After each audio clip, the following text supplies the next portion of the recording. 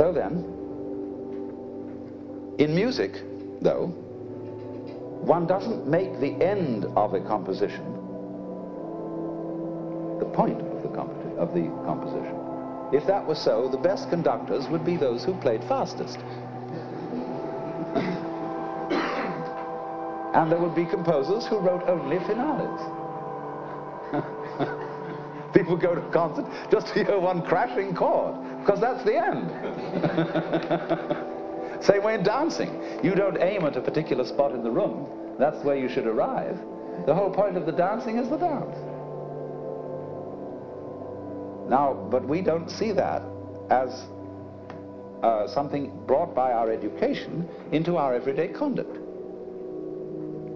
We've got a system of schooling which gives a completely different impression. It's all graded. And what we do is we put the child into the corridor of this grade system with a kind of, come on, kitty, kitty, kitty. And yeah, you go to kindergarten, you know. And that's a great thing, because when you finish that, you'll get into first grade.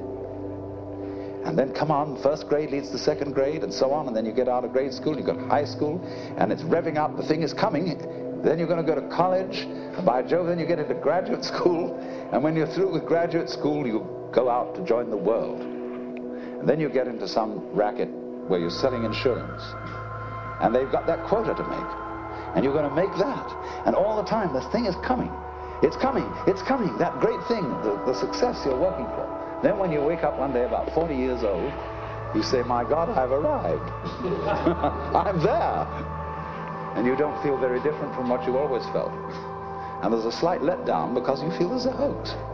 And there was a hoax, a dreadful hoax. They made you miss everything by expectation. Look at the people who live to retire and put those savings away. And then when they're 65, they don't have any energy left, they're more or less impotent, and they go and rot in an old people's, senior citizens community. Because we've simply cheated ourselves the whole way down the line. We thought of life by analogy with a journey, with a pilgrimage, which had a serious purpose at the end, and the thing was to get to that end. Success or whatever it is, or maybe heaven after you're dead.